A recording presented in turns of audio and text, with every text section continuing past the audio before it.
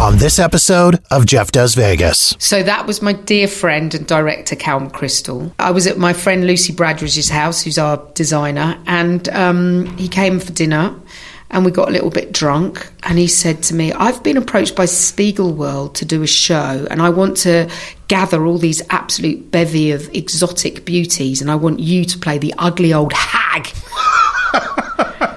And I was a bit drunk and I was like, oh, well, I'll need a lot of makeup for that, Cal. But yes, I'm partially interested.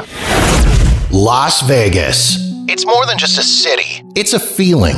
It's that feeling of excitement when you spot the lights of the strip out the airplane window. It's that feeling of awe as you stroll down the boulevard, taking in the sights and sounds. And it's that feeling of satisfaction, knowing that you're in the greatest city in the world. Over 42 million people from around the world share that feeling every year. And I'm one of them.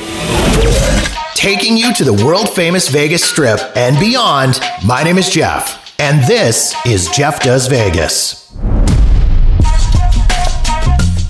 Welcome to episode number 145 of Jeff Does Vegas.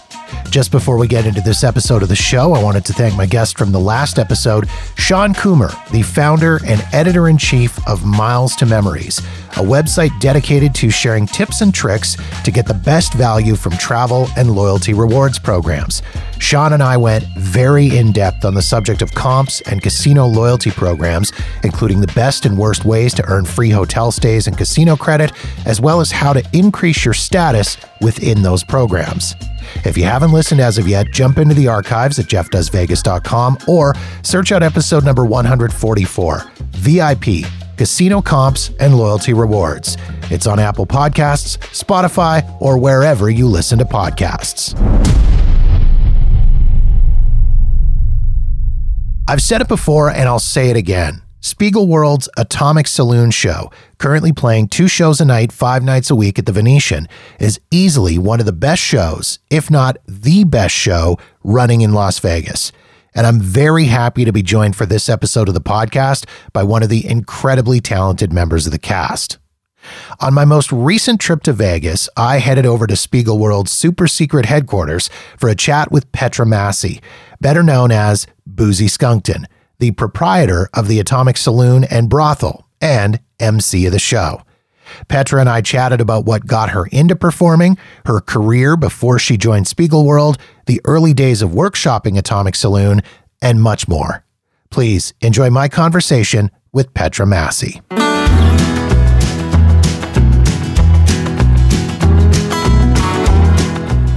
We had a curtain that divided the dining room and the sitting room in our house. And they were big sort of green sort of curtains. And when after dinner, after my parents had finished eating, they'd come and sit in the sitting room and then I'd put on shows for them, whether they liked it or not. And I used to be a massive fan of Bugsy Malone. Mm-hmm. And I would sit in my room for hours and hours and hours and learn all the songs, all the lyrics and, you know, really into the old kind of black and white movies and all the old movie stars. And like, you know, I was very, very starstruck when I was a kid. And then I'd start putting on shows when I was about 6 years old with all my friends from the local village. So it was quite a funny story. There was this moment where we were doing a bucket of water gag. So all the village were out. I think it was a Christmas show. All the village was out, all the kids and babies and things like that. And we were doing this thing where you go 1, 2, 3, and they knew that it was a bucket of water, and then we threw them, but we'd switched the water for sticky toffees, lollipops. But I didn't know that all the lollipops had stuck together because it was quite a hot day. And so when we chucked the lollipops, they came out in a massive lump and they landed on the baby's head. And that was when my sort of dark humour in comedy sort of began, because I was horrified, but at the same time it was really hysterical. The baby was not hurt. The mother managed to put her arms out in front, and they knew that it was a mistake, but people were hysterically laughing because it was just, they saw the shock on our little faces. So was that then when you decided, you know what, physical performances and really dark physical comedy was where you wanted to go, or was it much later than that? It was much later than that, because I always wanted to be taken seriously. I wanted to be a serious actress, and I still do. But it was very clear. I ended up going to Middlesex Poly, which is now university, and doing a BA Honours in Performance Art. And I got kind of very interested in a company called Theatre du Complicité, who do very physical, comedic pieces, and they devise all their own work, so it's all completely original. And me and my friend Charlotte went over to see them at the Almeida, and we came out running with joy, just saying, this is what we want to do, this is what we want to do. So I think, but I didn't expect to go into the clown comedy world. I still thought that I might someday be taken seriously as an actress, but that's just never happened, sadly. I mean, you've had some pretty serious roles. You've done TV, you've done movies, you've done lots of that kind of stuff. Yeah, always typecast as a prostitute or a robot.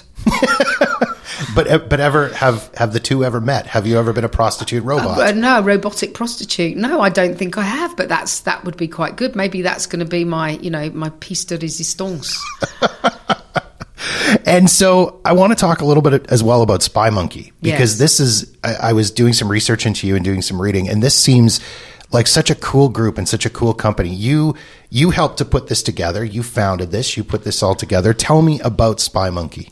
So co-founded with my comedy compadres, Toby Park and Aitor Basauri, and the dear departed Stefan Kreis, who sadly we lost in 2021. But we founded the company in 1998, I think. And we enlisted Cal McChrystal as our director. And we worked all together with Stefan and our brilliant designer and prop maker, Lucy Bradridge. And with Cal, we worked together for the first 10 years, and we did Stiff, Undertaking, and Cooped. And we did another show called Bless. And then we started to look further afield and started to work with different directors, with Jos Huben, who was actually from Theatre du Complicité.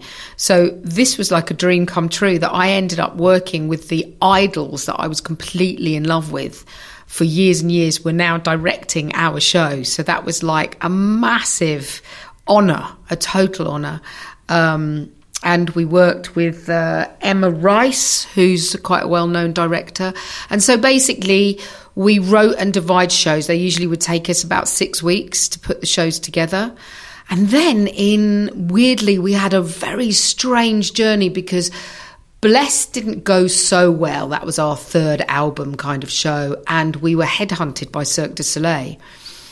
Cal had already worked on a show, Varakai, and he really wanted us to work on this new show, Zumanity. And it took quite a lot of persuading. I really dug my heels in, and I didn't want to leave. I was very happy with the work that we were doing, and I had heard some horror stories about Cirque and about how they treat the performers, and Aitor really wanted to go. So there was this sort of slight struggle. But then we did end up going, and it was the most fantastic time of 2 years, and we made lifelong friends working with Joey Arias and Raven O, and people that we're still in touch now, Corinne Zazur and Mel Vasquez, and a lot of them are still in Las Vegas now. And then that kind of put us on the map, because we went from kind of small fringe theatre to, selling out a show 2,500, or was it 5,000 seater? I can't remember how big it is, but it was massive. So we went from small fringe theatre to Las Vegas, the Strip, with nothing sort of in between. There wasn't a growth in between. So it was a real adventure, actually. And I think it really gelled the company, because we were not only living like down the road from each other, but we all were bringing up our families together, and we had like what we call a Spy Monkey village. There were 11 of us with the wives and the kids. Mm-hmm. And then when friends came over, which was a lot, the village would grow. Mm-hmm. So it was I think that was the glue, actually. Although Stefan was a bit of a traitor, because when it came to the 2 years contract finishing, we wanted to go back and retake what we were doing. Cirque were a bit shocked by that, because they're like, well, why don't you stay here? It's like, because we want to do other things now. Yeah. But Stefan actually tried to stay, and he was a traitor, and I'll never forgive him for that. But what happened was he wanted to stay, but the three of us wanted to go, and they said basically all of you or none of you. So mm-hmm. he had to come with us.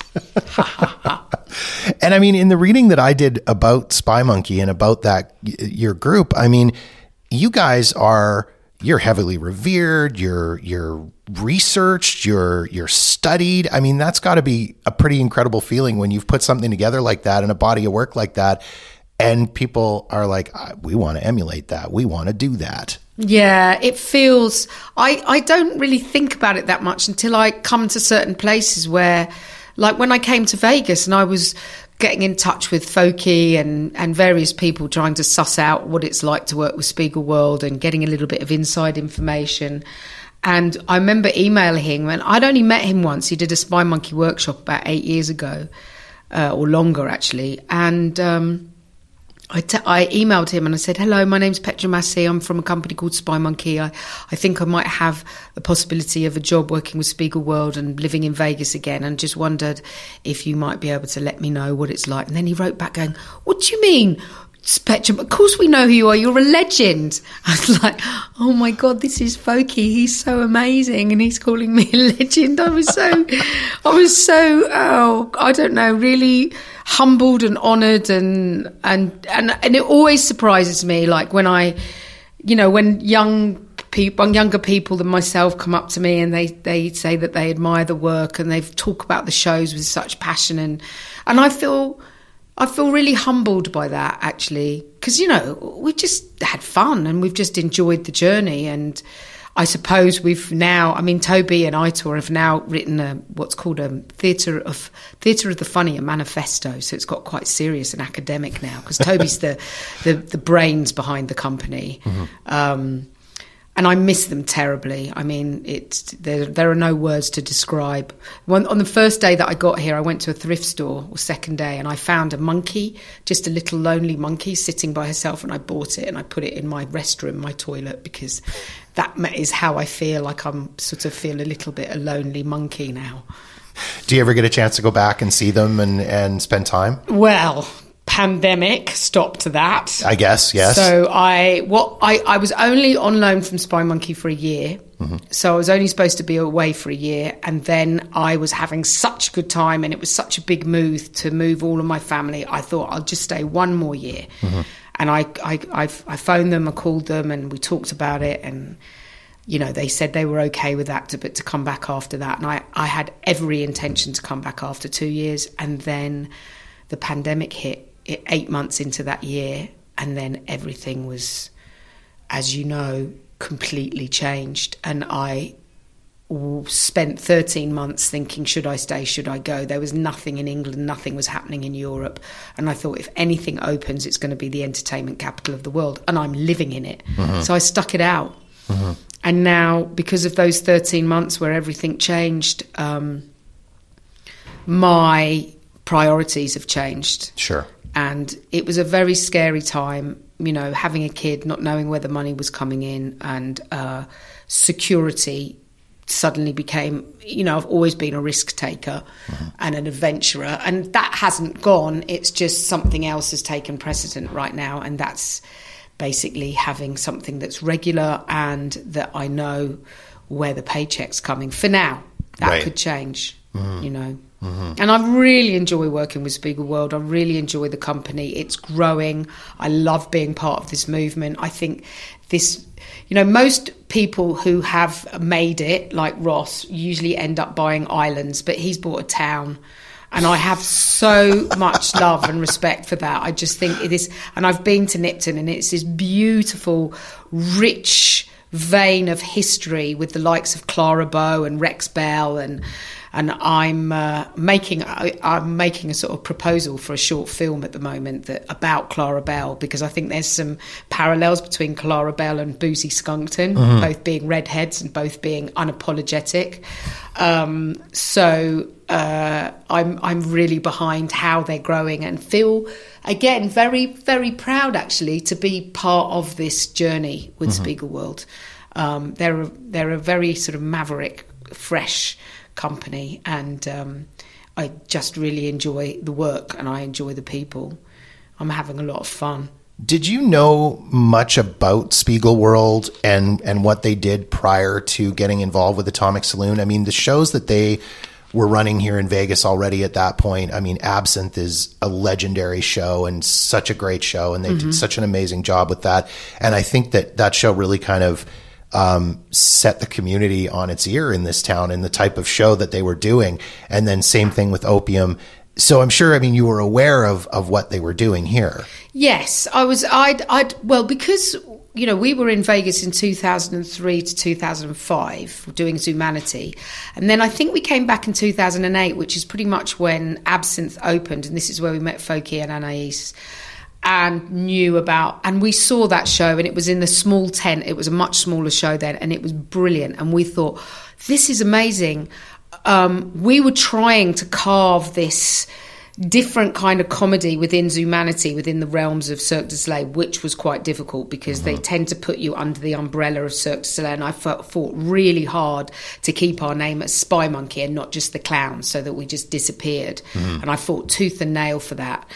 So it was really interesting to see Spiegelworld carve the way for the likes of people like me and Amy Misbehave and all these brilliant performers coming in who might not normally have an avenue to show off their work because there wasn't really an audience for it. But now the tide is turning, and you can really feel like the nature of the Spiegelworld shows like Atomic may not have worked 20 years ago, but now they're absolutely thriving because there's a very different feeling, a different taste. And what's happening is it's bringing a very different caliber of performer in, and a very interesting caliber of performer. So it feels like right time, right place at the moment. That's what it feels like to me. And Vegas has changed. I mean, from how it was 20 years ago to now, it's a much more interesting place to live, and with a family as well. Because most people don't really know the other side of Vegas, but there's a brilliant side of Vegas that is away from the Strip and really quite animated and fresh, and new things are happening. It's a very fertile ground for creativity at the moment, I feel. How did you get involved with Atomic Saloon? How did that come to be? So that was my dear friend and director, Cal McChrystal, who worked with Spy Monkey, as I say, for, you know, a large part of our existence. And it was, I was at my friend Lucy Bradridge's house, who's our designer, and he came for dinner. And we got a little bit drunk, and he said to me, I've been approached by Spiegelworld to do a show, and I want to gather all these absolute bevy of exotic beauties, and I want you to play the ugly old hag. And I was a bit drunk, and I was like, oh, well, I'll need a lot of makeup for that, Cal, but yes, I'm partially interested. And then I just forgot about it. And then I turned to my husband about a week later, and I said, I can't remember if this happened or not, but I think Cal asked me if I'd be interested in going back to Vegas, but I don't know if it was true or not. And I said, if it were true, would you be interested? He said, yeah, I'd jump at it. I'd absolutely jump at it. Because our marriage started in Vegas. We got married and then came to Vegas. And he's from Switzerland and couldn't speak a word of English. So suddenly arriving in Vegas.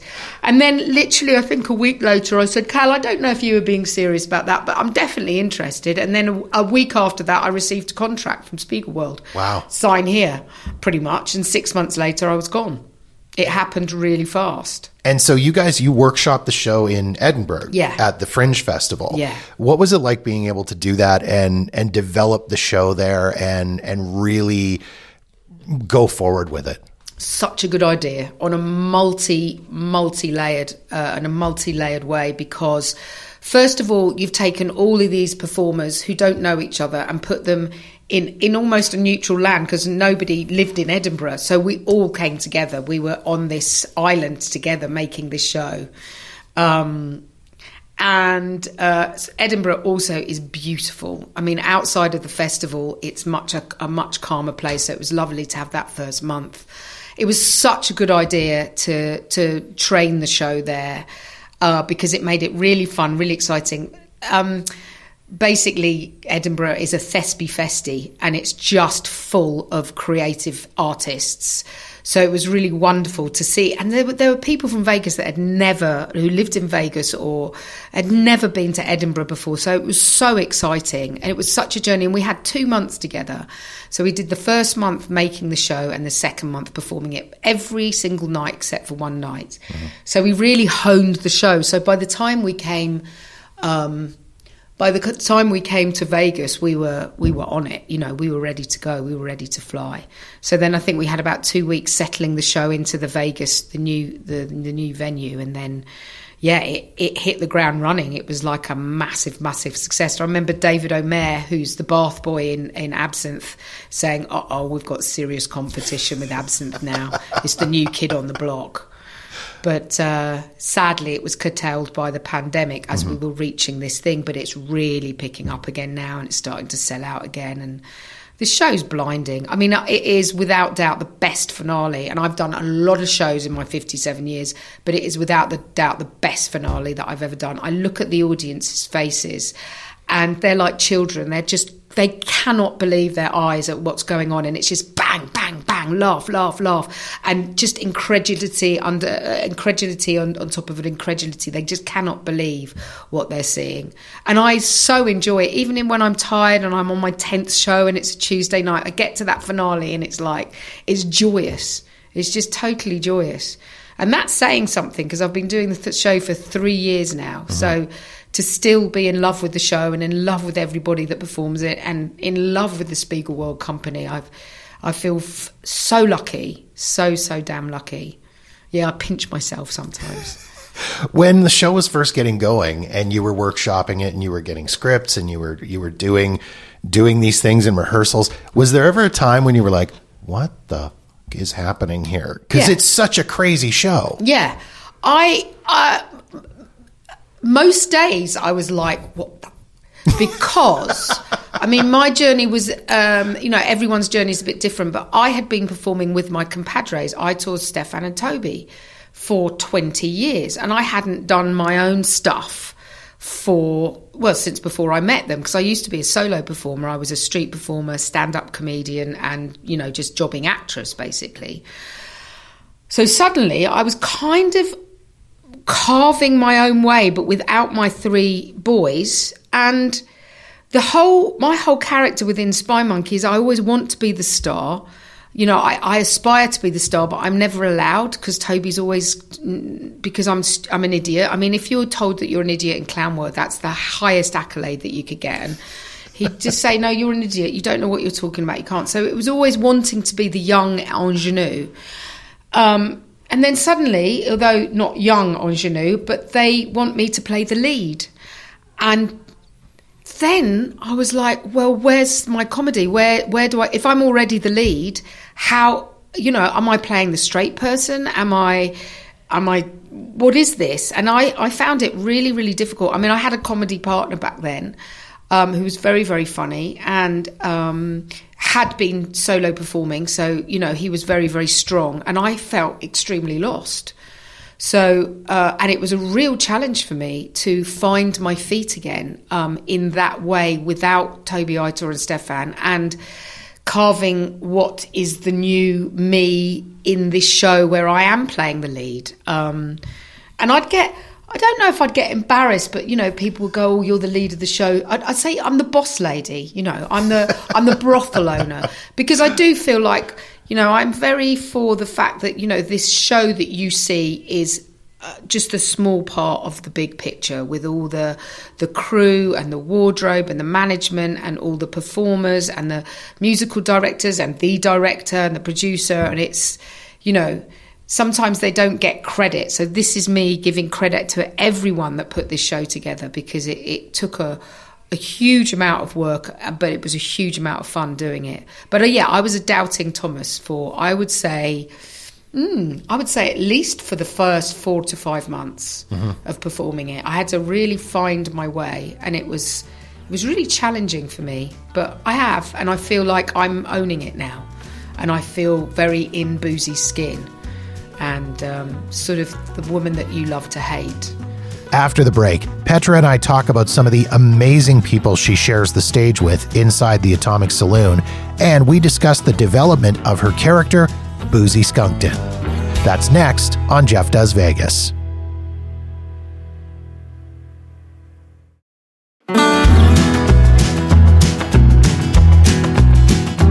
I want to talk about Boozy because, I mean, she's out there. She's such a great character. She's so much fun. How much input did you have in developing that character? And the bigger question is, how much of you is in that character? Well, with Cal, the clown is very much you. It's the part clown would.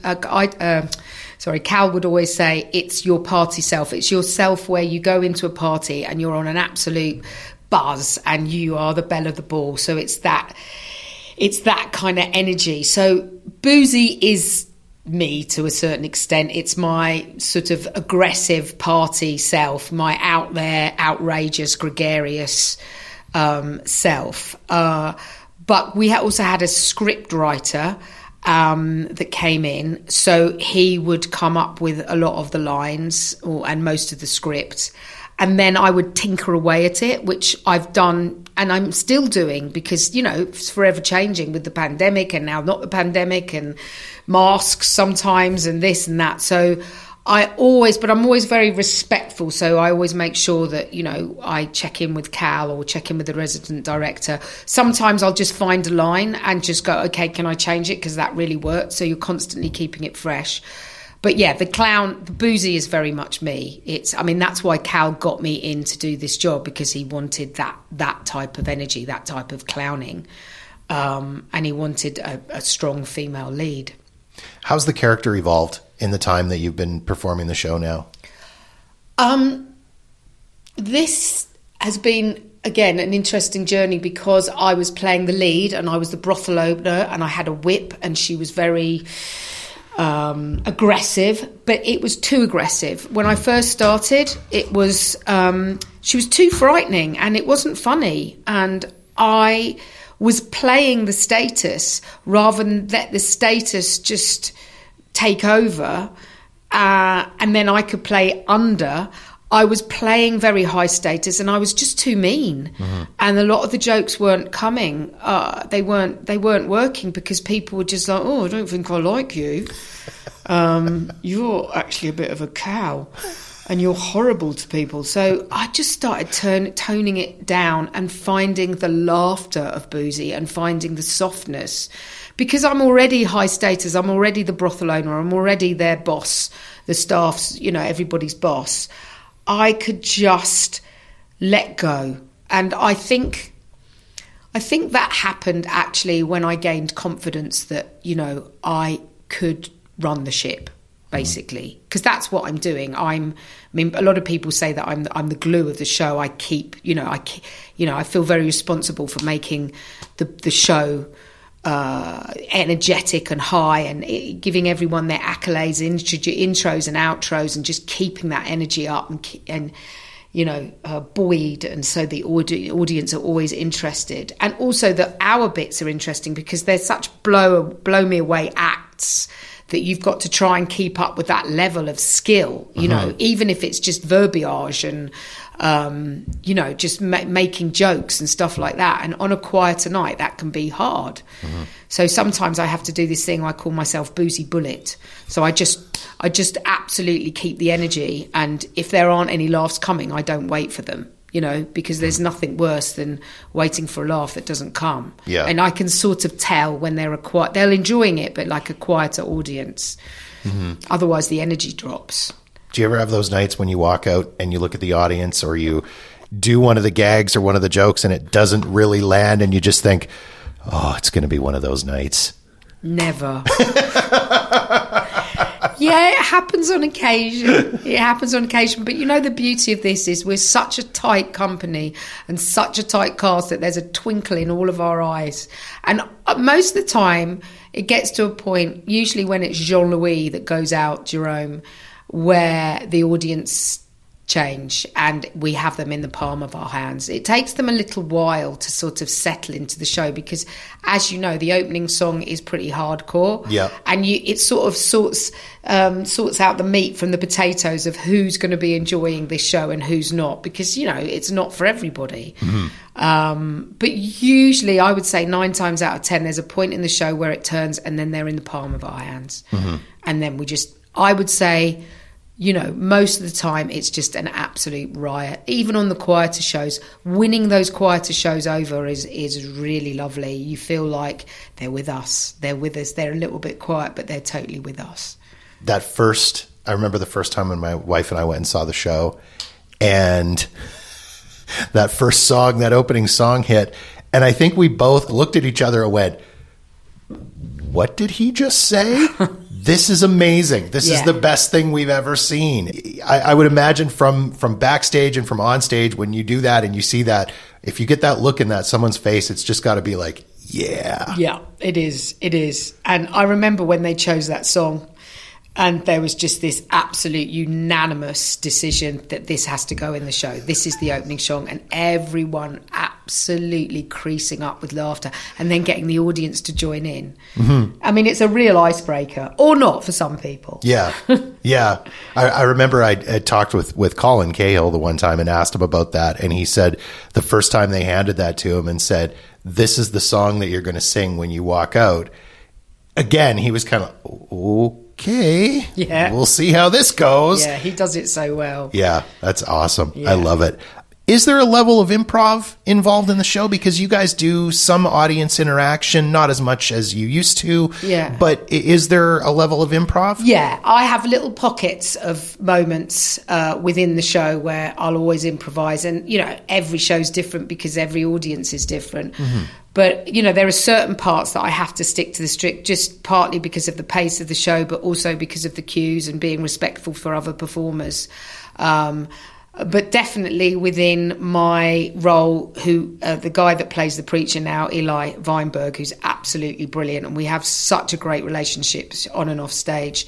So there's lots of fun with us, and we make sure that we keep things alive. And there's often a lot of time where we're just giggling, you know, and giggling with the other performers, which actually is wonderful because it really feels for the audience that they're seeing something special.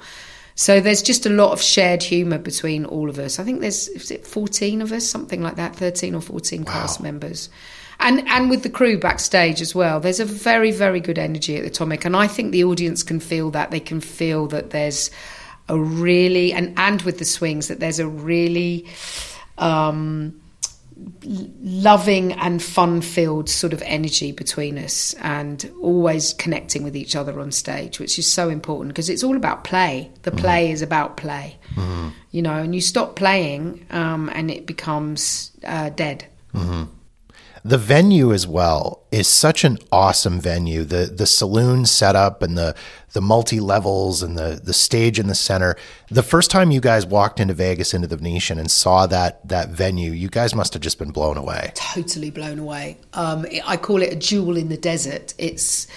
I always get lost in there, though, because there's just so many nooks and crannies and round, and it's such an interesting venue with all, I don't know if you've seen all the disco room and all these little tiny rooms off from the main room. It's beautifully, I think it was Mike Bowder and Matt and and then a lot of artists who sort of made this place come together. Originally it was the Box, I think, and I think we've kept some of the original artwork from the Box. It's such a beautiful venue to play. It's so intimate, and you see all the faces, and you've got 2 different levels, and it's it really makes the place, and it feels so kind of cozy and homey, but also quite dangerous in a good way, like kind of unpredictable. Like you do not know where the performers are and where they're going to pop out from, and it's really don't. Yeah, and you don't know who's in the show and who's not in the show. If the person sitting next to you is in, and so it's it's really lively. It's a really lively show, and the venue makes it really special. Yeah. I don't think there's any venue like it in Vegas, apart from the Spiegelworld tent, obviously absent, but this new Super Frico restaurant is amazing as well. They've got a real, and they've got Spiegelworld as a company have got such an artistic eye. They've got so many brilliant, talented, highly skilled people working them. They've got real originality and a very fine-tuned touch. I've seen the show from up top. The first time we saw it, we were up top. And then the second time I saw it, I was right there. Right. And I mean, it's a different show from both vantage points, because when you're up top, you're seeing all of that stuff. And then, as you say, when you're down low, you don't know where anybody's coming from. And it's so many surprises. It's so much fun. Yeah. Yeah. Let's talk about the show itself. Okay. It is a show that has a story and a plot line. So let's share that for people that maybe aren't familiar with it.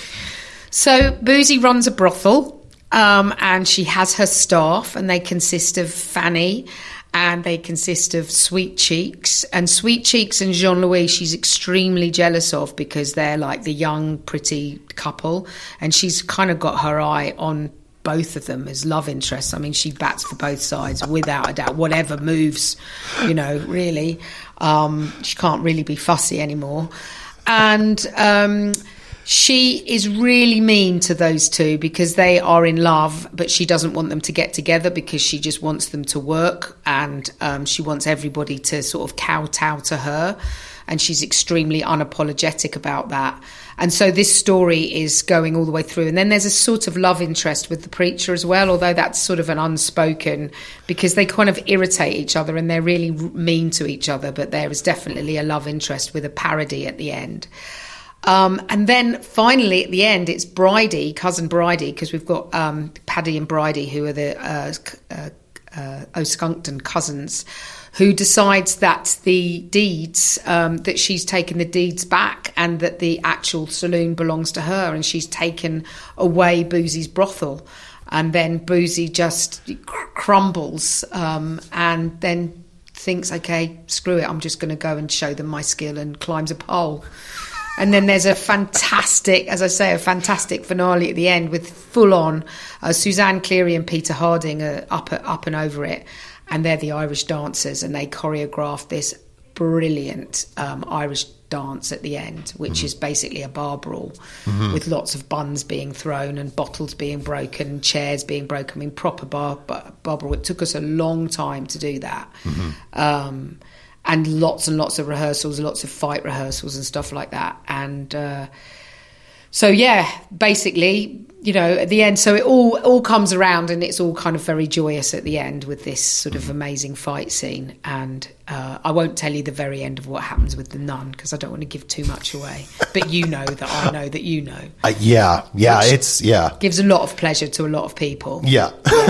There are some absolutely incredible performers involved in this show as well. Yeah. And I mean, some of the acts are just, they're stunning. I mean, they're absolutely stunning to watch. Yeah, they really are. They're world class. I mean, Jerome, when he does the straps act, I describe him as like liquid chocolate on a rope, because he's just so fluid and so smooth. Alina, who's from the Ukraine, who does the pole number at the end, she's Sweet Cheeks, just her energy and like the way it's like she's having a fight with the pole, but it's like the energy that she has never fails.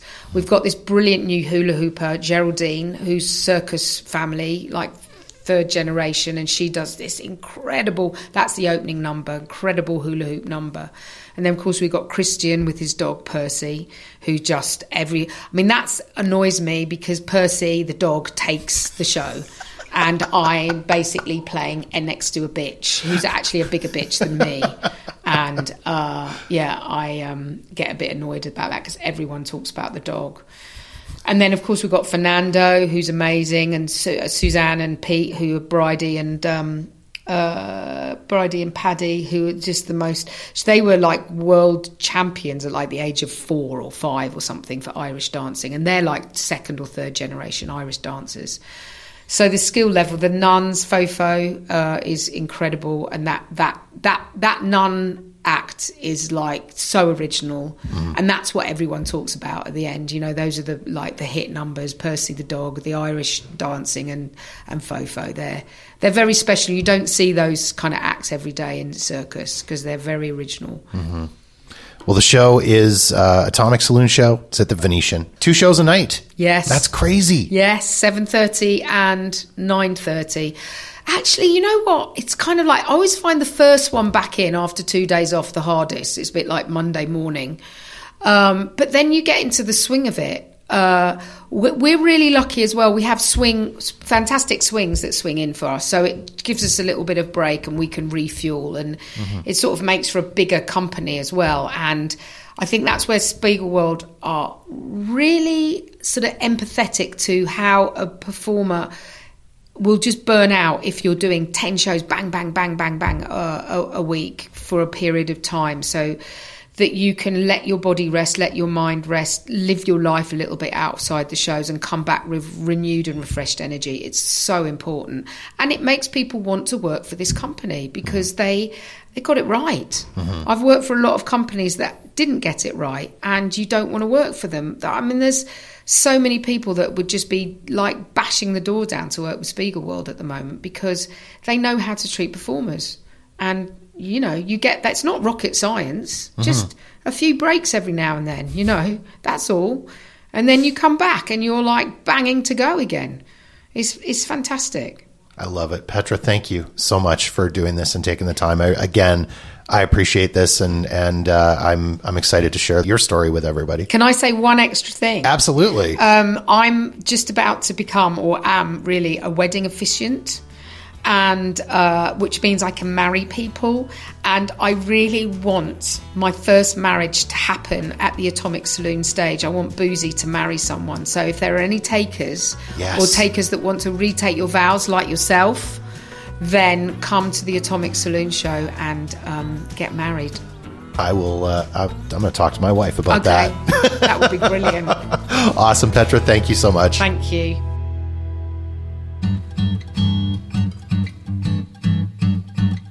And that wraps up another episode of Jeff Does Vegas. If you've got feedback on this episode of the show, or any other episode for that matter, or you've got suggestions and ideas for topics you'd like me to cover on the podcast, please feel free to reach out to me via Facebook, Twitter, or Instagram at Jeff Does Vegas. Or drop me an email directly at jeff@jeffdoesvegas.com. In the meantime, thank you so much for checking out the show. Be sure to follow us wherever you get your podcasts so you'll know the moment new episodes are available. And don't forget to visit jeffdoesvegas.com for past episodes and show notes. My name is Jeff, and this has been Jeff Does Vegas, a Walker New Media production.